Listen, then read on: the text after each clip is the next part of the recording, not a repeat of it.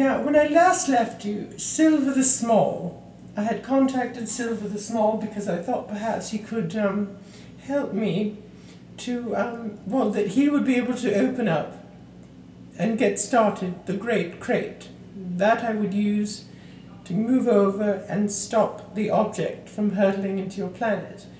And if you know, in the last episode, the last moment was, Silver had fallen down.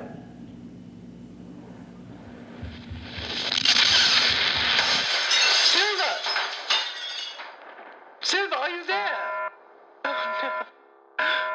Oh my goodness, Silver has fallen. You see now, Silver was my one hope for starting up the Great Crate. I didn't know anyone else, you know. I didn't know what else to do. You know, at the very beginning, I'd worked with Dr. Lazalk, and he was great and very helpful. And then we went to the object to try to visit the object, and we encountered the family on the object. Apparently, there was a very dysfunctional family living on the object, and they were not cooperative. They didn't want to help. They were just fighting with each other. So what were we supposed to do? We just didn't know.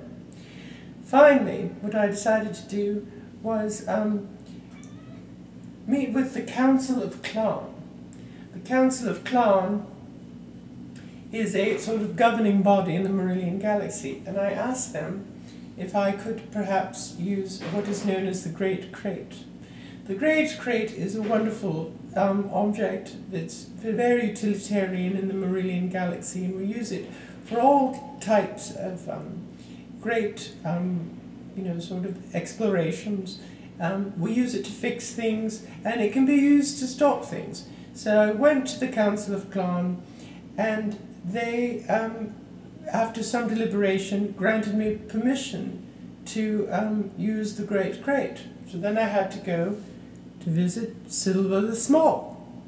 Silver guards the crate. So I thought that would be great. And great. Great.